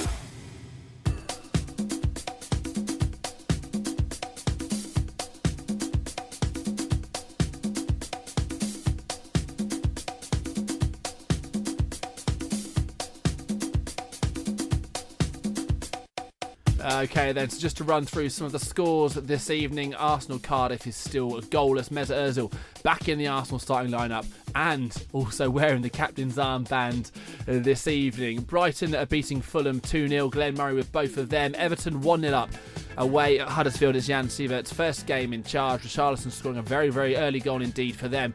Goalless in the games between Wolves, West Ham and Manchester United. Burnley, Man City against Newcastle was an 8 p.m. kick-off. And I don't think Newcastle started at 8 p.m. because they were 1-0 down by 8:01. Sergio Aguero scoring there. And in the Championship, it's 1-1 between Swansea and Birmingham. Goalless between Bolton and Reading. So we're going to start to look ahead to tomorrow evening's game. It's a big one. Win it. And I think that that's the platform to push on, and any kind of discussions of relegation can be forgotten about. Just a reminder once again, Jason Dodd, former Southampton player, will join us in around 5 or so minutes time to give us his thoughts, particularly from a Southampton perspective. But initially, from you guys, squad changes, how do you look at it? Because you made some changes against Spurs, do any of them keep their place now for this game tomorrow? I think it's going to be a bit harsh, but no, not really. Even though Joel Ward, he had a fantastic game. Scott Dann, Martin Kelly, everyone, the whole defence line had a fantastic game. But the only player that stays in there for me is Patrick Van Aanholt, and then you bring the normal, starters back into the lineup. It's a massive game. It's going to be harder than what I think most people expect, because Southampton, they've picked up form. I know we're level on points, but they're not going to make it easy for us by any means. So I'll make sure we have our strongest lineup, and then go on from there. Nick, squad selection, where do you stand? Do you agree with DR? Just PVA to keep his place? Yes, I've got a feeling that I will start up top. Oh yeah, that's another debatable topic. Who starts up top? Connor Wickham. Let's have it. Yeah, Connor Wickham had a decent game though. It'd be a bit harsh. Back from fitness, can he play that quick turnover? Well, he played against Tottenham. I guess it'll be a test, and that's really it. But I can see him playing for one half or 60, 70 minutes. So it won't be that bad if Connor Wickham plays. But I guess Roy rested Jordan Ayew for a reason, because he wants to probably playing for the Southampton game. Or it could show how much Roy fancies and rates Connor Wickham if he starts him against Spurs and then starts him again tomorrow. Do you not think, Max?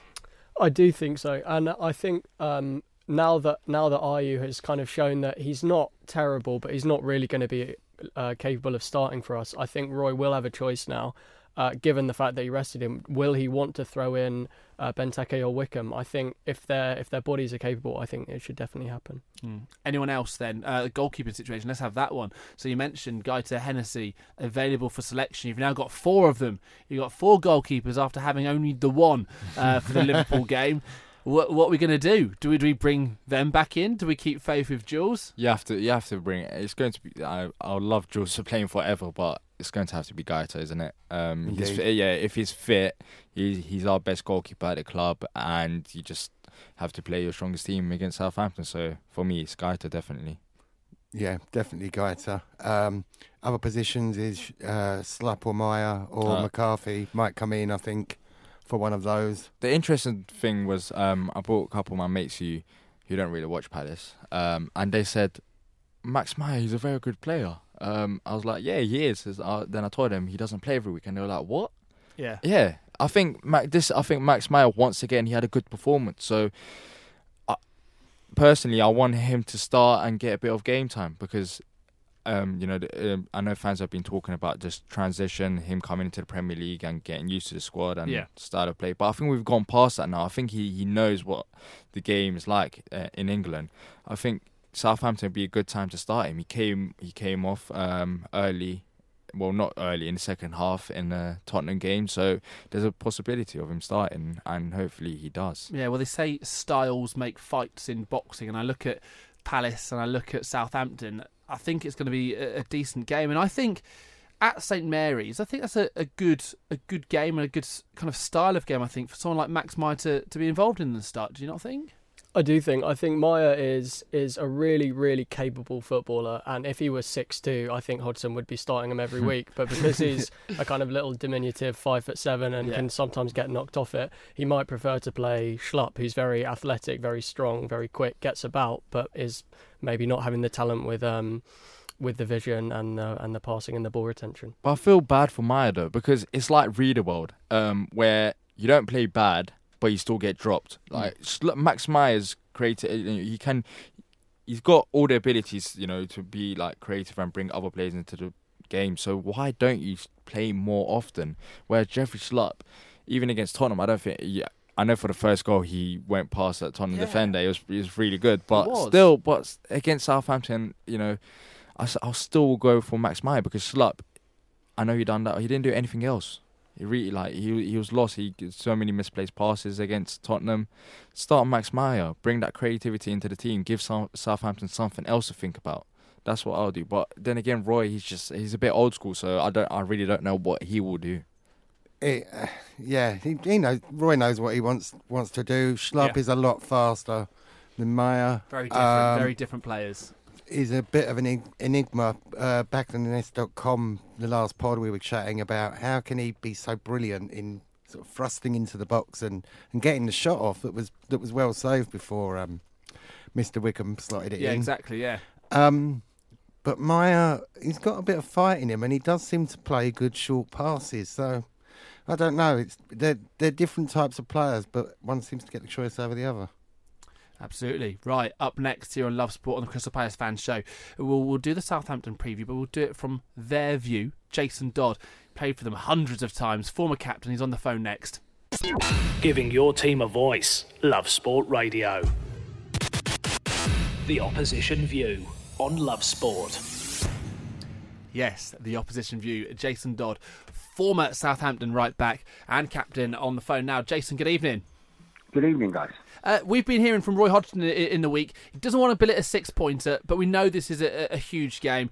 Is it fair to say if Southampton win this game, or if Palace win this game, for the victor, they can kind of really push on now and kind of forget about any looming fears of relegation? Well, I think so. I'd still be looking over your shoulder, because bottom three is 19 points.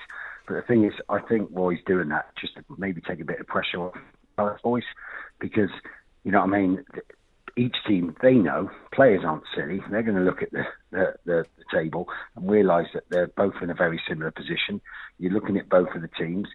Even though Southampton are at home, Palace have picked up a lot more points away from home. Southampton of late have picked up a little bit. But again, it's only 2 home wins. So really, in my opinion, it's got the makings of a nil-niller, if you know what I mean. So there's going to be too much for either side to lose. Yeah, what have you made, though, of your new head coach, Ralph Hasenhüttl? He's had an impact, hasn't he?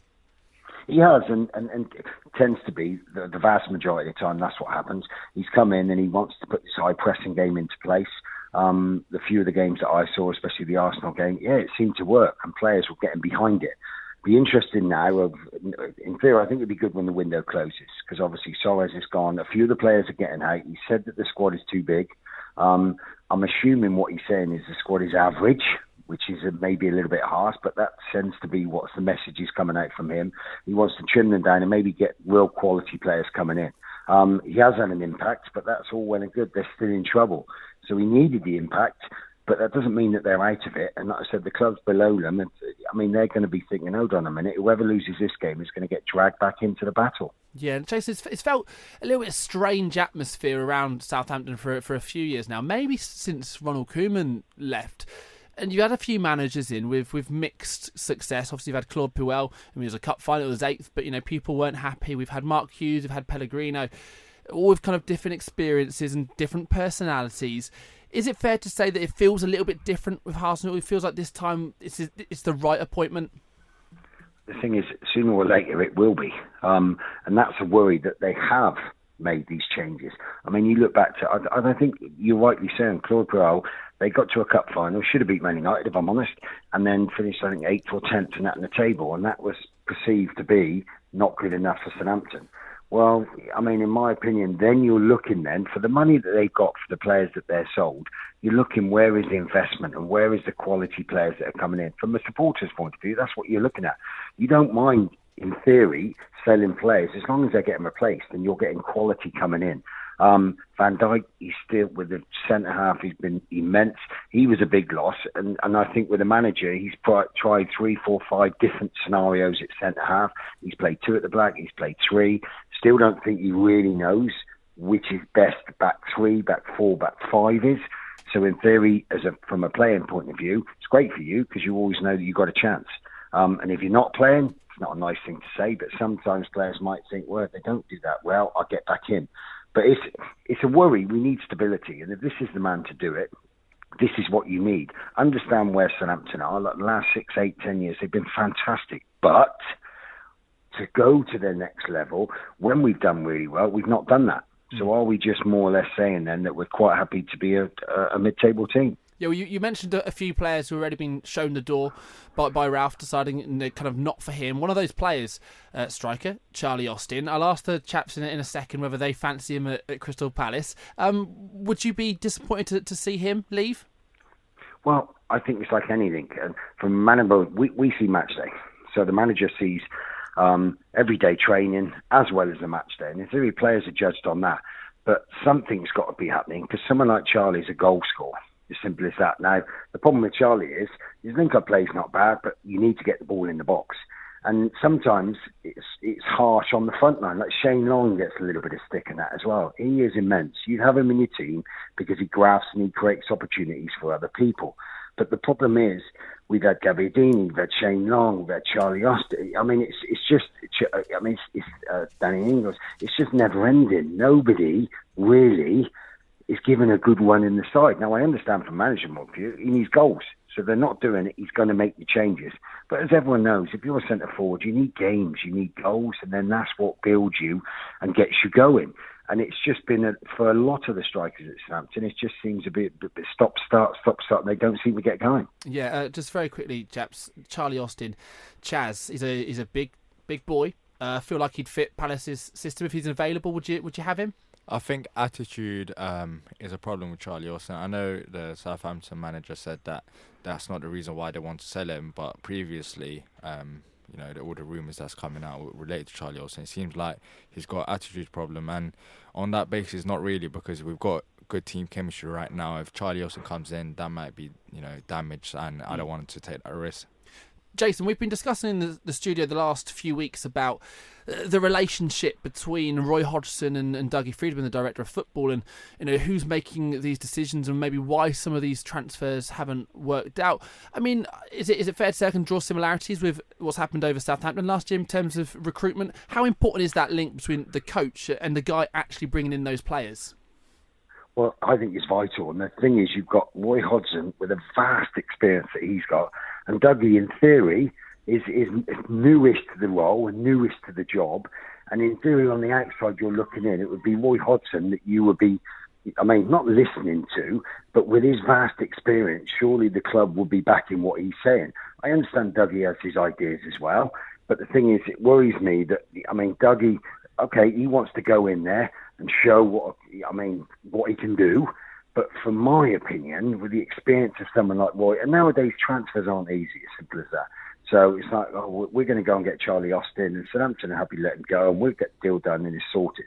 It doesn't really work like that. So there'll be lots of options available. But if you haven't got the right recruitment, you don't want to be looking at 3, 4, 5 players, and you bring 3, 4 of them in, and 2, 3 of them don't work. Then you're going to be in a spot of bother. And I think that it's hard. This director of football is fairly new to a lot of the English clubs. So it's a fairly new role for Dougie in that as well. So he wants to stamp his mark on his job, as simple as that. And it's going to be tough for those two to get their heads together and sort it out. Yeah. As you say there, it's a lot of managers aren't actually buying; they're just coaching. It seems to have come in a lot. Is that why a lot of clubs are slipping? Do you think? I mean, look at Stoke now. I'm not sure, what's happening there. But once Diar was saying, once you go, that can be it. You're gone. But the problem is, as a head coach, what they're called nowadays, obviously it's their job to get results. If someone else is bringing in players and you're not having these players, you're getting judged on other people being brought in. So I think that's where it's in the foreign leagues, coaches get the sack, and then like Monaco, within 3 months, the fella's back again. And it's as though, we'll just have another go at it. Well, we're a bit, we're not used to that in England. We're used to, in theory, trying to give managers a good run in the side, and then they're able to build a philosophy into the club and really bring in players that they want to do. does Roy Hodgson want to be judged at the end of the season or the end of next season on players that somebody else is bringing in? Now, he's bound to have a say. He's the head coach, he's the manager, so he's bound to give him a remit of this is what I'm looking for in every position all over the park. And he'll have a key, I want a centre forward, I want this one, and these are the attributes I want.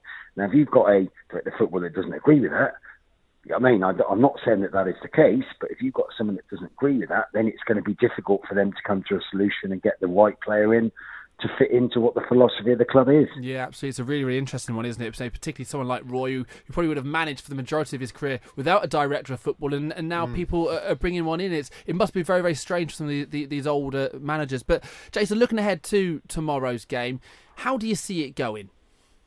Well, like I said, Palace had a fantastic result against Spurs, don't get me wrong. Southampton on a good little bit of form. The worrying thing for me, from a Southampton point of view, is goals, as we just touched on earlier about Charlie and things. It's getting them goals. And the thing is, and getting down the stability of playing certain players, like especially the centre-halves, it's going to be Vestergaard or Stevens, Wanyama, get them a good run in the side and getting going. And at the moment, Stephen Davis is gone. He's going to be a big blow because I think he was fantastic. But you understand why the club want to move forward. But from my point of view, Southampton, we're under a little bit of pressure. We're at home. We picked up of late, of course, but we haven't won too many games. The worrying thing for me is Palace seem to play better away from home. So does that mean that they're a really good counter-attacking side and they break quickly and they're quite powerful? So, and in theory, with the size and the units, that's not saying that that's the way they play in the physical side, but when it comes to set plays and things, they're very, very good. And that's been a weakness for me, for Southampton. They've been balls into the box they don't deal with very well, and they've been punished in a lot of the other games. So I can't see Palace doing anything different. That's where their strength is. And they've got Townsend, they've got quality players to cause Southampton problems, and it's just whether we're going to be able to keep them at bay. Yeah, just lastly then, Jason, what you've seen of Ralph so far, is he likely to set up for this game based on the way he thinks Palace will play, or do you think he's got a very clear way that he plays irrespective of the opponents? Because obviously you mentioned there about Palace's threat on the break. Well, the thing is, Roy's going to do his own work. That's the sort of manager he is, and that's why he's managed at the top level for so long. So he knows where the weaknesses are at Southampton. If they're going to high press, how do you get away from the high press? Well, you just get the ball forward quicker. So you play to your strengths as such. So they'll have a game plan. If he feels that Southampton are going to press, why? If they're not comfortable doing it, are they going to spray balls around the back and give Southampton the opportunity to win the ball back and nick it higher up the field? So I just think Palace, if they've done their homework, they're going to be quite quickly counter-attacking and direct. And then, obviously, set plays, they're a massive threat. So they can play. They've got wonderful players that can, as I mentioned, touched on at the Townsend and the Sahara, they've got some wonderful players. So if they can get into Southampton's third, they're going to cause us problems. Yeah, it'll be very, very interesting indeed to see tomorrow evening. Jason, thank you for your time this evening. Great stuff. No problem, guys.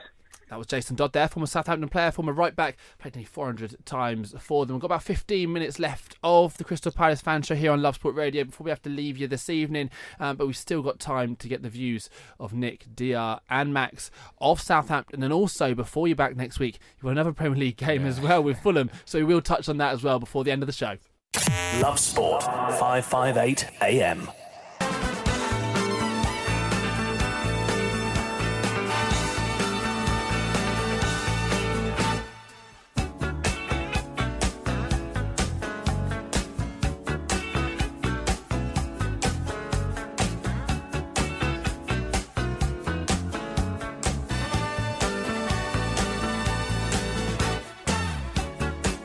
Yeah, welcome back. Crystal Palace fan show on Love Sport. Let's go through some of the scores, the latest half times in the 7:45s. Goalless between Arsenal and Cardiff.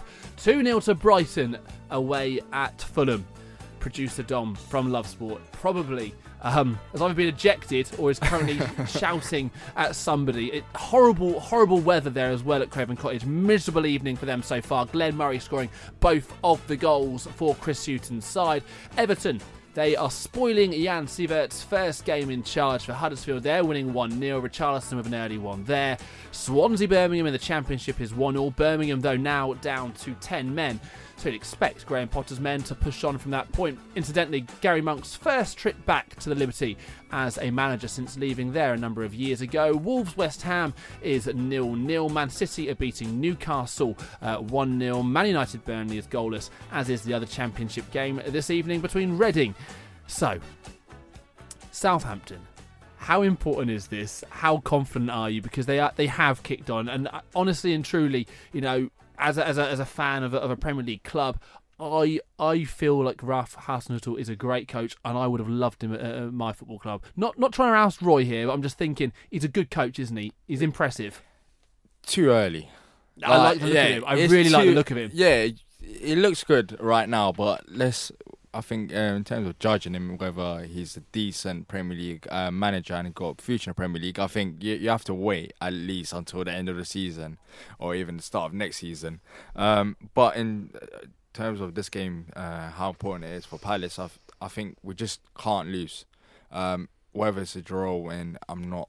That, of course, a win would be much better, but we just can't lose. I'll be happy with a draw because they've got a bit of momentum going to Southampton, so going there won't be easy, and hopefully we get a point at least. So do you set up to spoil it as such? You know, try sit deep, try contain them and hit them on the break? That's the way we do it, actually. Yeah. You know, I was a little bit worried thinking about the recent results, but the way your man, Mr. Dodds, was talking there, he was kind of playing them down a bit, and they're finding it difficult to score. We've got a pretty solid defence.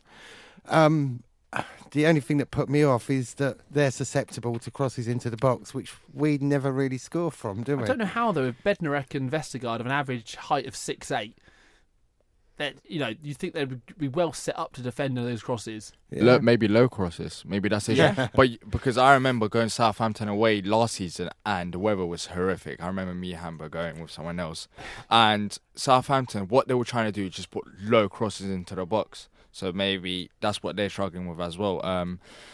But I just think that when we go into the game, if we sit back and contain all the pressure and hit them on the counter, as Nick said, I think that's our strength, and we should go with that approach. But what I'm fearing in terms of watching the game the most is that it's going to be a boring game because one, Palace struggled to score and two, Southampton struggled to score. It can end two ways. I think it either end as a 0-0 or like 3-2 or something like that. Depending on who scores the early goal. Yeah. But, I mean, but how much are we concerned? Obviously, right now, Newcastle are losing. We expect that they will do. But Cardiff still goalless. Watching just Fulham have just brought a goal back, actually, Callum Chambers. So Fulham can still get a result this evening. Let's not worry about them too much because they're 8 adrift of Newcastle. But Cardiff getting a point. They'll go to 20 this evening, which means they'll just be 2 behind Crystal Palace. Burnley play tomorrow evening as well. And obviously Southampton, if they get those 3 points, it kind of does drag you in. And I know that football changes so quickly and you kind of keep as level-headed as is humanly possible. I know it's hard. But how much of a dent, Max, would it be if you do lose tomorrow?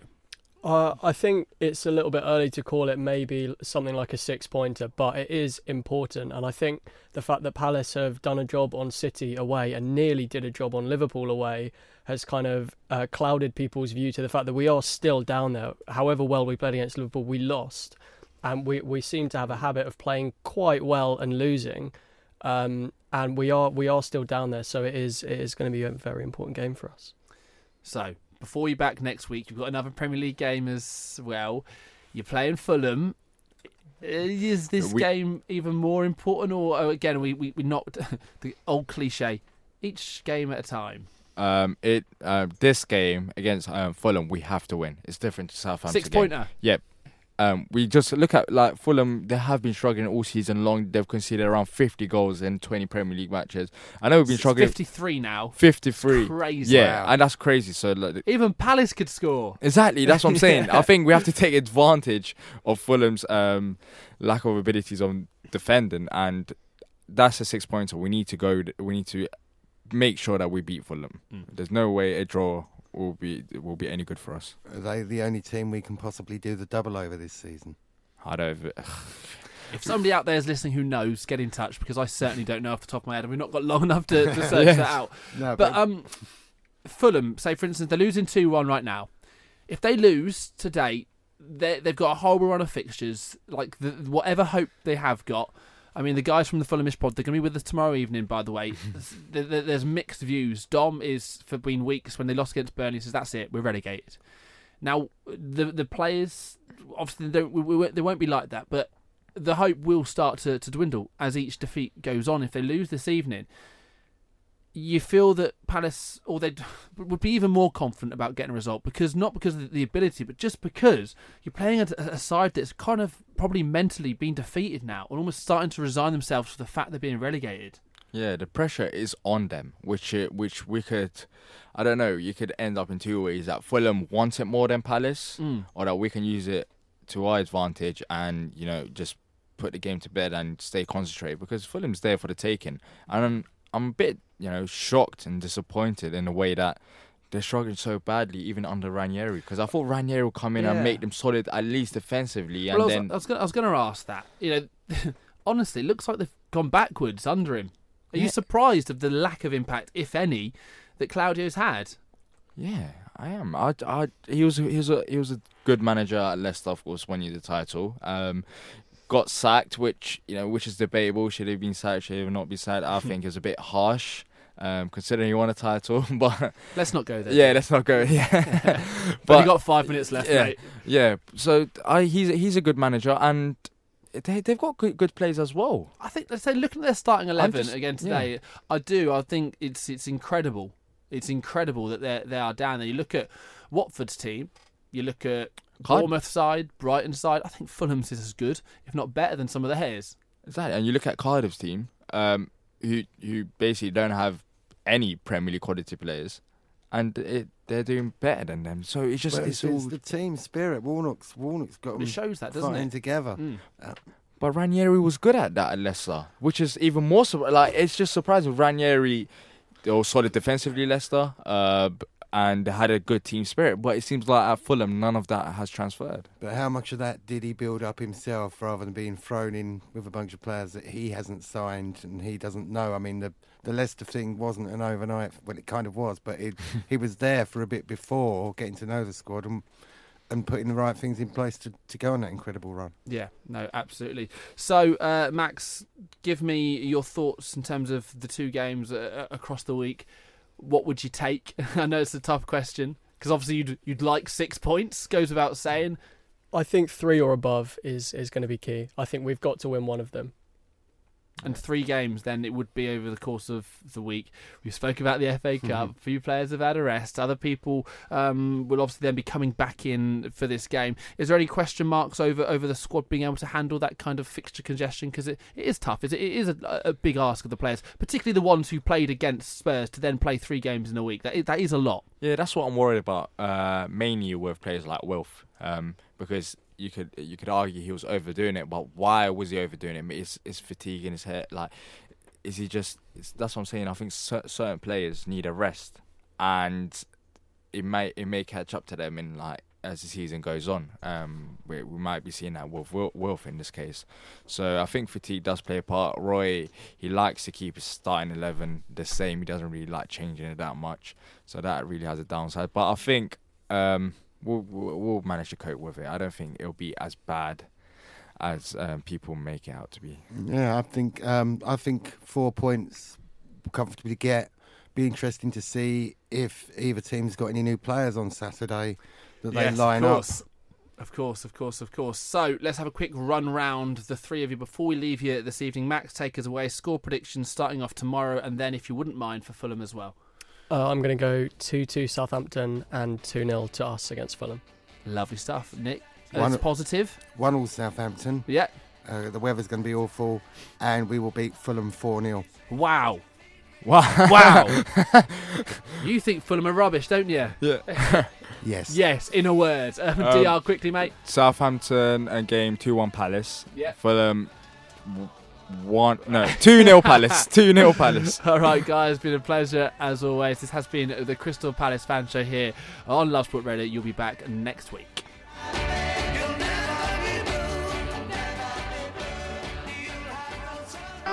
Thanks for downloading this podcast from Love Sport Radio. For more, go to lovesportradio.com for all the latest podcasts, news and views. Or for more, follow us at Love Sport Radio on Twitter.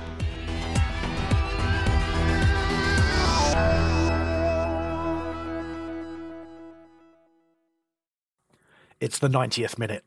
All your mates around. You've got your McNugget share boxes ready to go. Your mate's already got booked for double dipping, and you steal the last nugget, snatching all 3 points. Perfect. Order McDelivery now on the McDonald's app. You in? At participating restaurants, 18 plus, serving times, delivery fee and terms apply. See mcdonalds.com. And there it is, that's as good as it gets on this stage. Nissan Townstar EV strikes again. It's an unstoppable van, unstoppable. Look, just fantastic. You can actually see the ProPilot technology in action. Effortless parallel parking. It moves with all the confidence that comes with a 5-year warranty. And with a bench full of all-star van experts, there's real strength in depth here. That's all-star quality. Search Nissan Townstar EV and visit your local all-star van centre to see for yourself. Terms and conditions apply. 5 years or 100,000 miles, whichever comes first. ProPilot is an advanced driver assist technology. Driver's responsibility to stay alert, drive safely and control vehicle at all times. This podcast is proud to be part of the TalkSport Fan Network. TalkSport. Powered by fans.